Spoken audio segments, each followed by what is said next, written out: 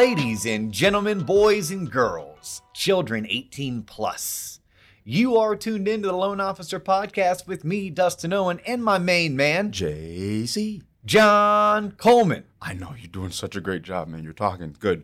Library voices. Yes.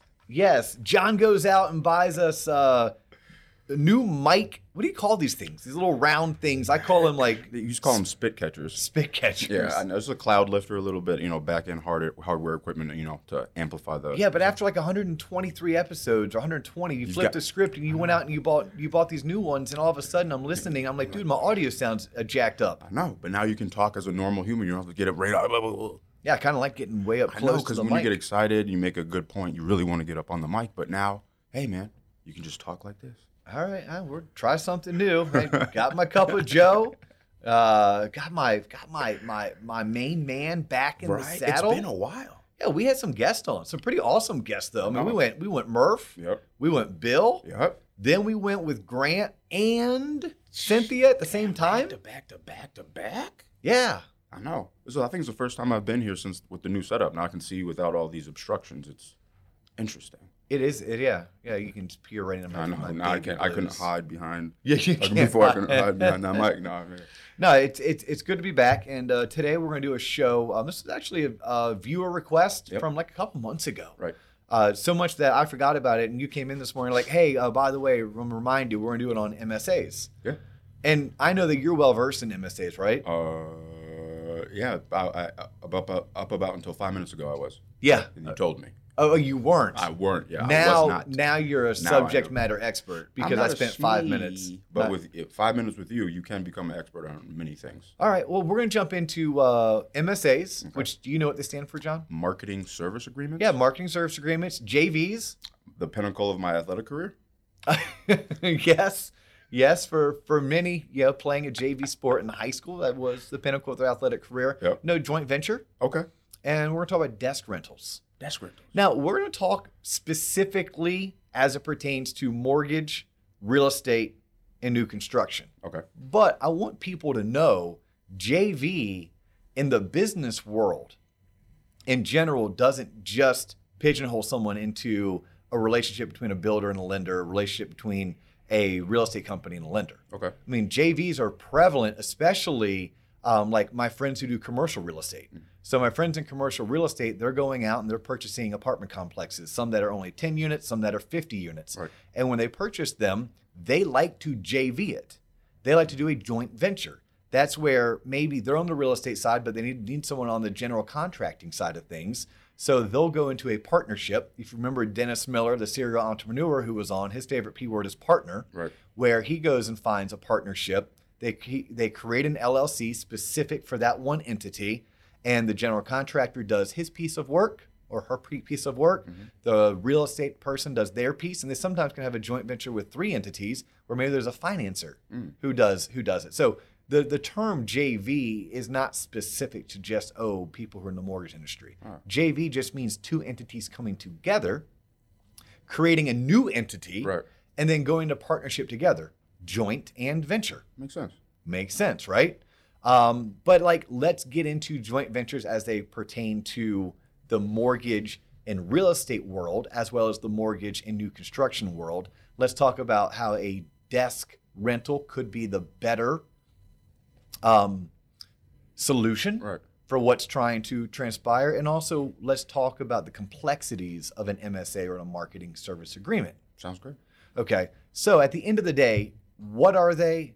Why are they? Mm-hmm. Well, at the end of the day, it's because a home builder or a realtor has realized that they control the lead and that they want someone else to partner with them financially to cover the cost of that lead acquisition. Okay. And by the way, full disclosure, this is the world according to me, the world according to DO. Yeah. So this is not scripture. I ask everybody to check with their compliance department, to check with their attorneys, and to get their take, because I'm not a compliance officer. I'm not an attorney. I never have been. I don't even care to play one on TV. Oh, wow. All right. If you're tuning in for the first time, Thanks for tuning into this episode, but please know we have 120 plus other episodes that you can find on YouTube at the Loan Officer Podcast, on Spotify at the Loan Officer Podcast, on Apple Podcast at the Loan Officer Podcast. And I know some people find us on Podbean, some people listen to us on Google. Anywhere where you can find podcasts, you can find the Loan Officer Podcast. You can also follow us on our socials. We are on TikTok, we are on Instagram, we are on Facebook, and we're on LinkedIn at the Loan Officer Podcast. And I am Dustin Owen. You can find me as an individual on LinkedIn. There you go. This show was brought to you by someone who connected with us through one of those mediums and said, hey, can you do a show on MSAs? And we said, well, we'll do one better, MSAs, joint ventures, and desk rentals. Right. All right. And I threw out the disclaimer because you need to understand a marketing service agreement is something that comes with a lot of red tape and a lot of scrutiny. We have this thing called the CFPB, the Consumer Financial Protection Bureau. They need to make sure that consumers are always protected. You have this thing called RESPA and RESPA Section 8.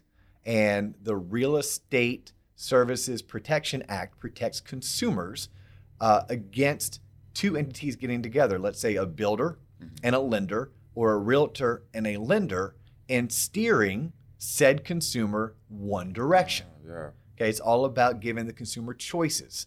Choices, supposedly, in a world of capitalism, is what's going to allow people to choose what's best for them, whether it's through service or price or both. Okay. All right, so just good to know. So what is a marketing services agreement?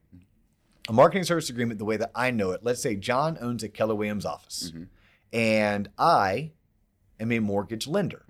John comes to me, the mortgage lender, and says, hey, DO, I want you to be my office's preferred lender. I'm like, wow, that would be amazing, John. I would love to be your preferred lender. And you're like, okay, cool. It's just going to cost you $5,000, $10,000, $15,000 a month. Okay. At which point John maybe takes a step back, a sip of his drink, and goes, let me think about that. Yeah, let me think about that. Well, what am I getting for this? Because it's illegal for John, the owner of the real estate office, to tie my money to a direct lead. Oh. You can't be like, hey, DO, I'm going to make sure you close 5 transactions a month. I'm going to make sure that you get 100 leads a month. No, I can't pay for a lead. I cannot directly pay for a lead. Now, the world, according to DO, MSAs are legal pay for play. Okay. Do not fool yourself. If you're a loan officer who is paying money, or your company is paying money for you to be the preferred lender within a specific real estate office, you are paying for leads. That's exactly what it is. Yeah, right. But we can't call it that. So you have to be able to pay for marketing. At which point there are third-party services out there, and you'd have to utilize a third-party service to come in and audit everything that the real estate office is giving you in exchange for your. So like the real estate office can say, well, we list X amount of homes for sale, and we'll make sure that every time we list a home for sale, your marketing collateral gets distributed amongst all the people who are listing their home for sale, as well as anyone that goes and looks at that home for sale. You are paying us X amount of dollars per month. We will make sure that your signage is in these locations within the physical office. You're paying X amount of dollars per month. We'll make sure that your brand is represented appropriately on our website. You are spending X amount of dollars a month. We will make sure that your marketing flyers get distributed amongst this many people on a monthly basis. So there's a legal way to justify the money that you are giving that particular real estate office. I got you. But please know, why are you doing this? Because ultimately, no one ever wakes up saying, man, I would love to get a home loan today. Can't wait. I can't wait to go 30 years in debt. Let's go. No, people want a home. Right. And they tend to go to real estate offices or home builders in order to inquire about purchasing said home, at which point that realtor says, well, are you paying cash or are you obtaining a home loan? 80% of the people are obtaining a home loan. Therefore, do you know a good lender who is local, who will do a great job? I got a guy. Let me introduce you to my guy or girl. Right? That is exactly how a MSA works.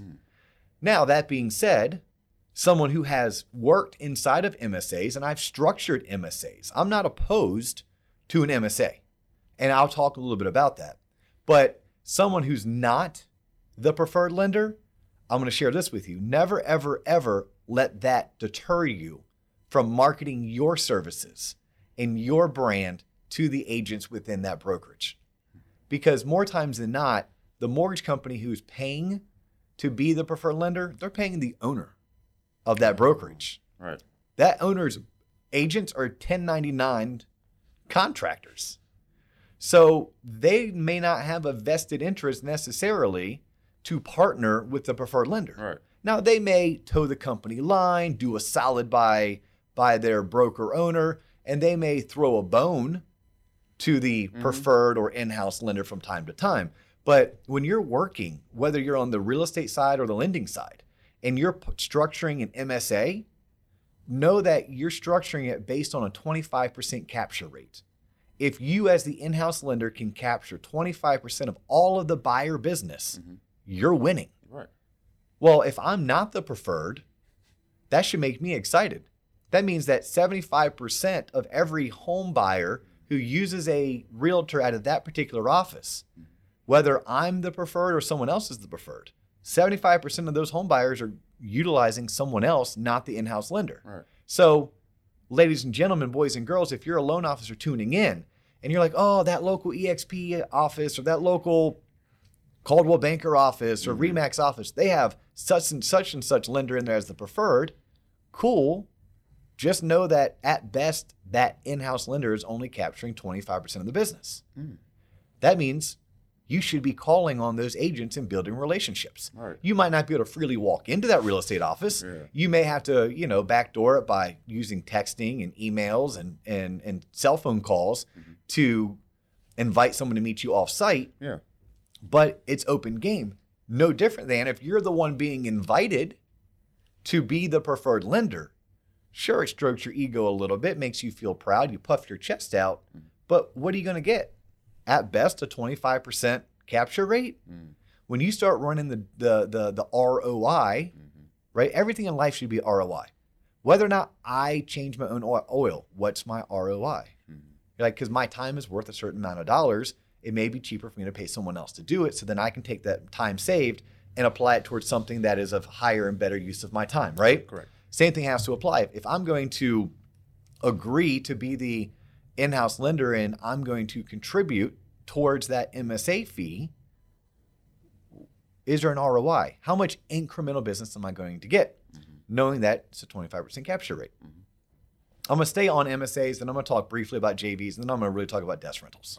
Okay, so just kind of food for thought if you're following along at home and you're waiting for me to get to JVs or get a desk rental, please know that I'm getting there. Okay, but back on the MSAs. Here are my two train of thoughts on an MSA. You either you enter into an MSA in a defensive mode or you do an offensive mode. Okay? You do not ever sit stagnant or sit what I call kind of like a ship at sea with the sail down and the motor off, where you're just floating aimlessly. No, we don't do that. If you're a mortgage lender tuning in, then this is, again, the world according to DO. This is how I would approach an MSA. Is there a certain point in a LO's career where they would enter in an MSA? Is it better for like younger loan officers, more experienced loan officers? Does it really matter? Great question. Awesome question. If you're a younger loan officer, by all means, accept being placed into an MSA. I think it's a great way to get started. Even if you're going to take reduced basis points, which, by the way, you should, right? If your company is paying $5,000, $10,000, or $15,000 a month to be the quote-unquote preferred lender, they then also can't afford to pay you your 115, 125 basis points. You're probably going to make 75 basis points. That may be a trade-off if you now have a more captive audience, and you increase the probability of you being referred, which means you're going to see more referrals, more at-bats will lead to more closings. Or if you're a branch manager or you own your own brokerage, you may want to enter into an MSA because that then allows you to go out and hire and recruit loan officers, and then you can slide those loan officers into that MSA. So it can be on both sides. You ask if it's better if you're a new LO, be okay with it. Or if you're seasoned and you're trying to grow your team, you're seasoned, you're trying to grow your branch, you're seasoned and you're going off on your own and you're starting your own company, then you could strategically. But this is when I said just a minute ago before you asked the question, like there's two ways that I would enter into it. Right. In a very offensive or a defensive. So let's just go with the offensive because that's what you just asked me. Okay. Without knowing you asked me, like, what would your approach be? Yeah. Yeah, if I'm a new loan officer, I'm going to enter into it knowing that I'm doing this for 12 to 24 months, probably about 18. And I'm strategic about it. I'm going to get in. I'm going to either accept my reduced basis points or I'm going to contribute to that marketing fee that either I or my company is paying. And I'm going to build as many relationships as I can, knowing that if I knock it out of the park, a success is a 25% capture rate. So if I knock it out of the park and I get a 35% capture rate, cool. I'm going to attend all of their networking functions, all of their holiday parties, all of their team building events. I'm going to contribute to them. Like, I'm going to be a part of this team. I'm the preferred lender. I'm inside of the real estate office. I'm going to build relationships with as many people as I can. Right. And then after about 18 to 24 months, I'm getting out. Deuces. Right. Right? It's kind of like that running back who just, made it through the line of scrimmage. He broke the linebacker's tackle, slipped through the safety. Oh, he's gone. And gone. Deuces up. Right? Yeah. Like I'm going to do that because here's what I've learned. I got in, I built real relationships. I've gained everything that I can gain from this. Let me stop paying the money, stop taking reduced basis points. And I'll carry with me a legacy of relationships and a legacy of past clients that I'll build upon, but it's not worth my money any longer to be in that office. Right. Defensive would be, man, John, I've had a great relationship with you and your team for the past 3, 7, 17 years. And I do a lot of business with you and your agents. I love working with you guys. Like, we are just, me and my team are grooving with you guys. And I like you. Yeah. Like, as Zig Ziglar taught, like, I only do business with people that I like and do business the way that I like to do it. Yeah. And that's you guys. And I understand you're at a point that whether I pay you $5 or $10 grand a month or someone else pays you $5, 10 grand a month, you want $5 or 10 grand a month. And I have to ask myself, is it worth me paying or my branch paying $60,000 a year or $100,000 a year in order to fully wrap my arms around this relationship, embrace it, throw up some 10-foot walls, build a moat, throw some crocodiles in that moat? Or is it not? It might not be, by the way. You may look at it and be like, man, I love this relationship for 5, 7, 17 years we've had it.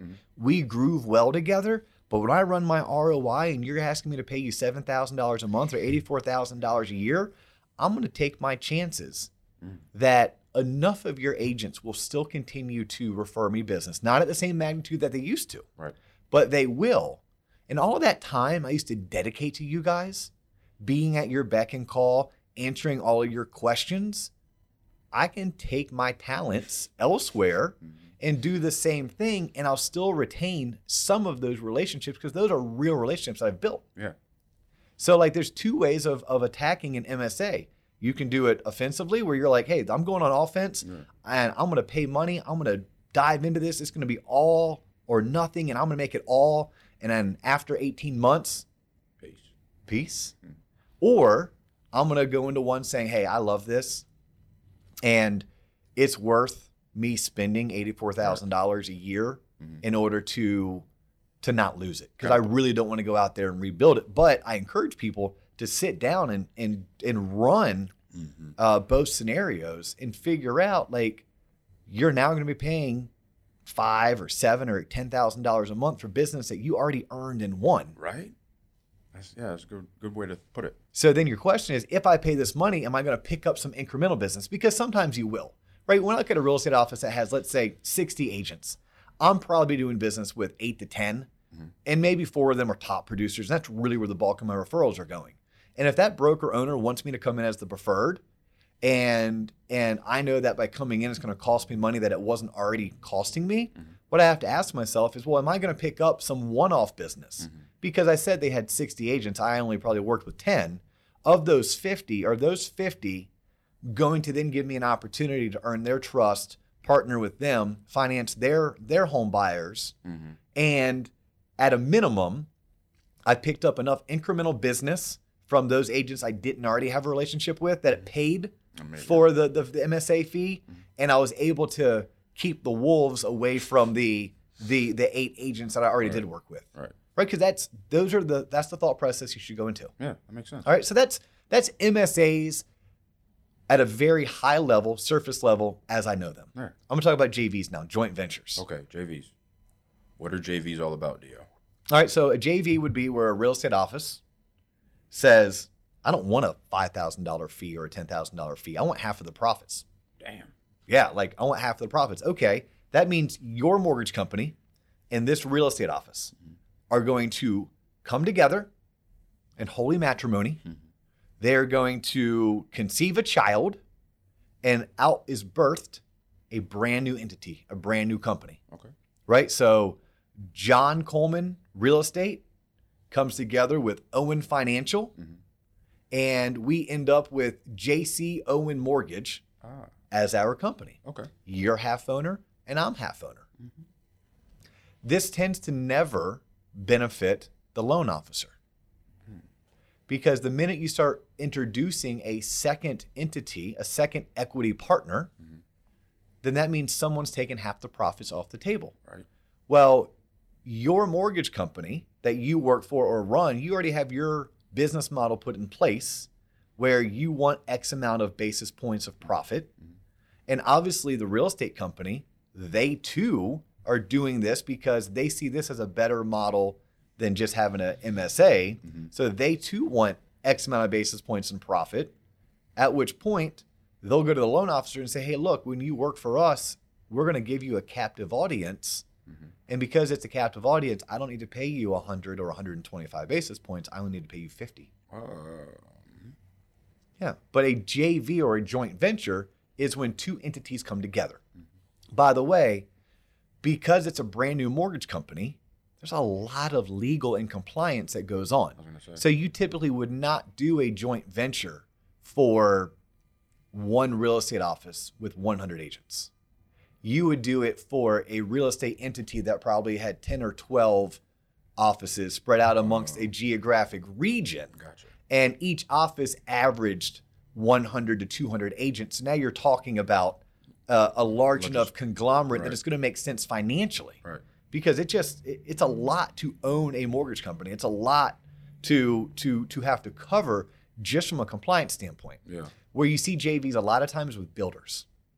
A home builder who is building 4 or 5 communities, and each community is 100 to 300 homes.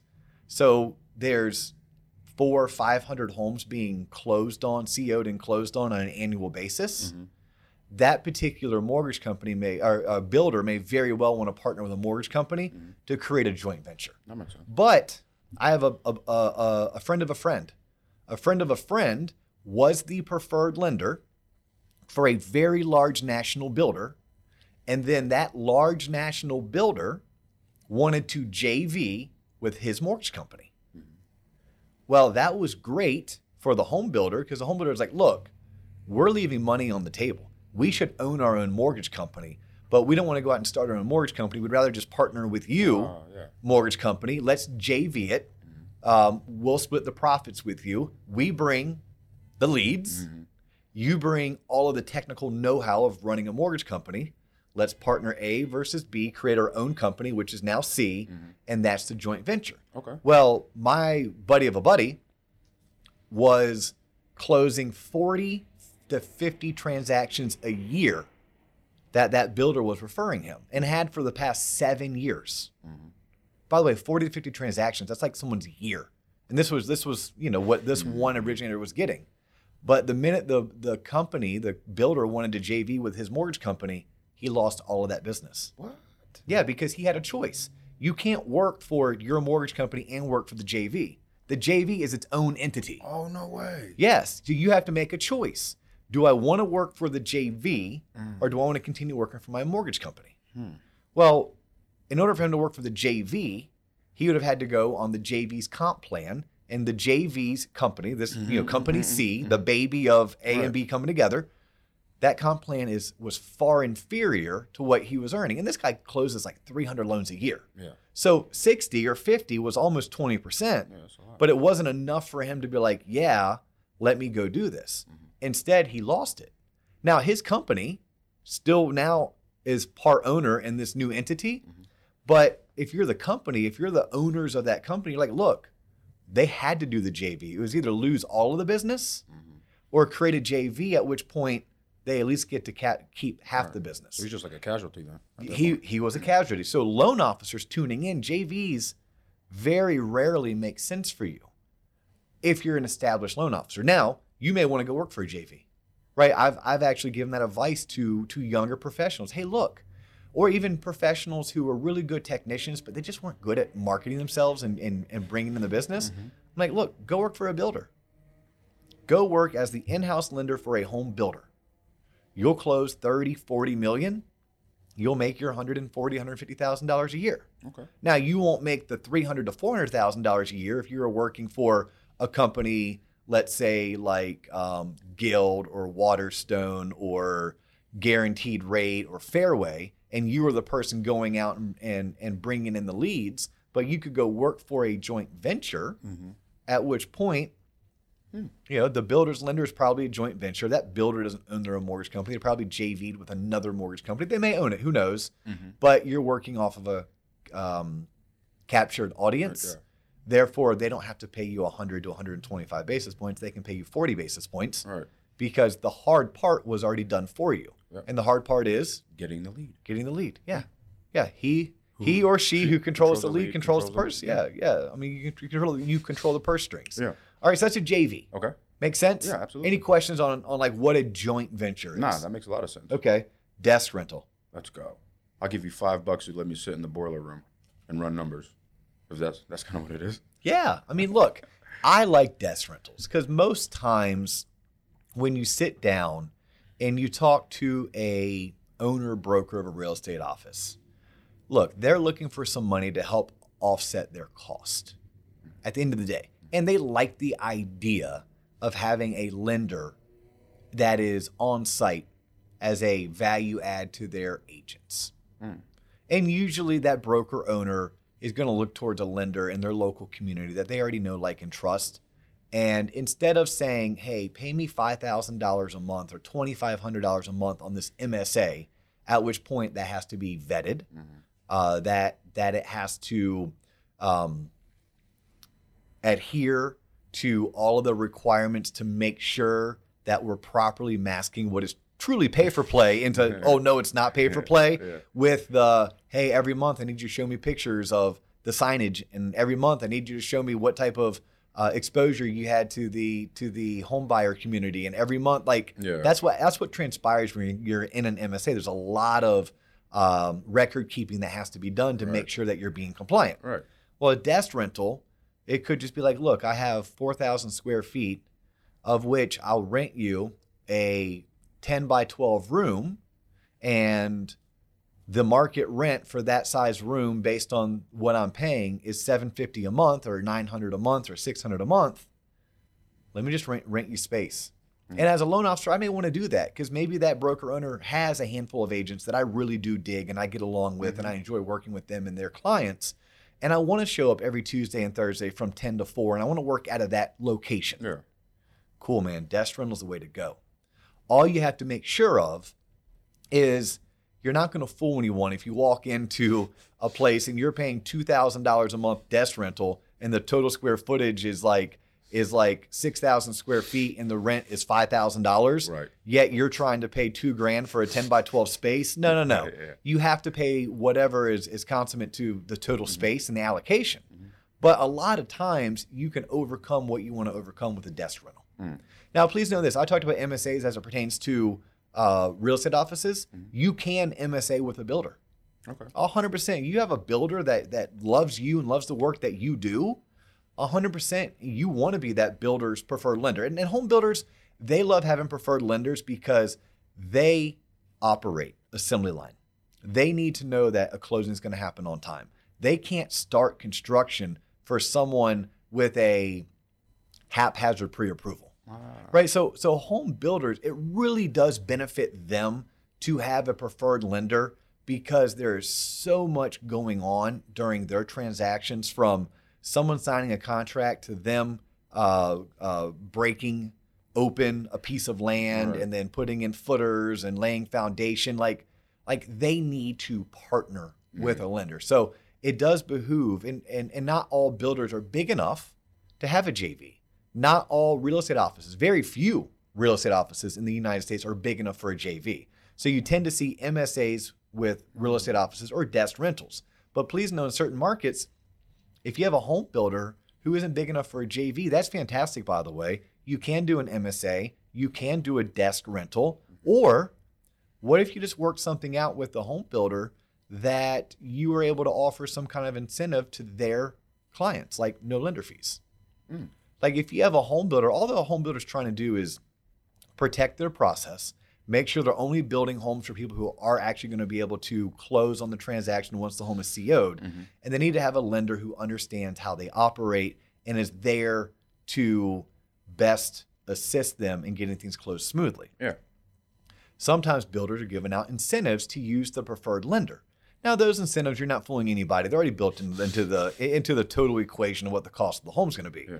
But the builder likes the incentive because they like to know who is on the other end of getting this transaction closed. Right. I promise you, from understanding the building community, that's what they care about. Yeah.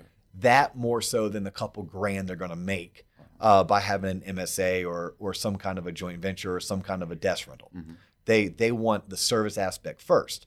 But if the builder is already given an incentive to use one of their preferred lenders, instead of you just going through the rigmarole, becoming a preferred lender and paying a desk rental or an MSA fee of $2,000, $5,000, $10,000, or $20,000 a month, what if you just agreed to give a lender credit of $1,000 for every home that you financed?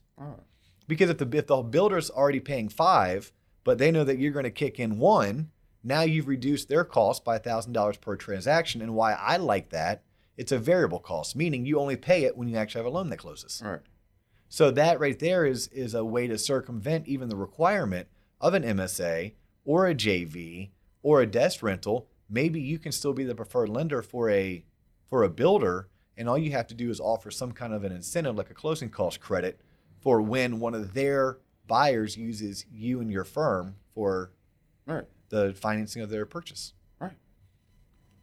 That's MSAs, JVs, and desk rentals.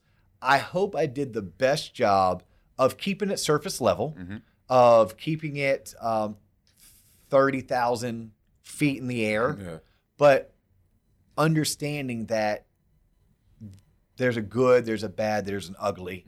They're not always the best, but they're also something you shouldn't run from. It's something that a loan officer, a branch manager, an owner of a mortgage company, a realtor, a broker, owner of a real estate office, a builder, like people should be having these conversations, and they should be looking for win-win situations. Right.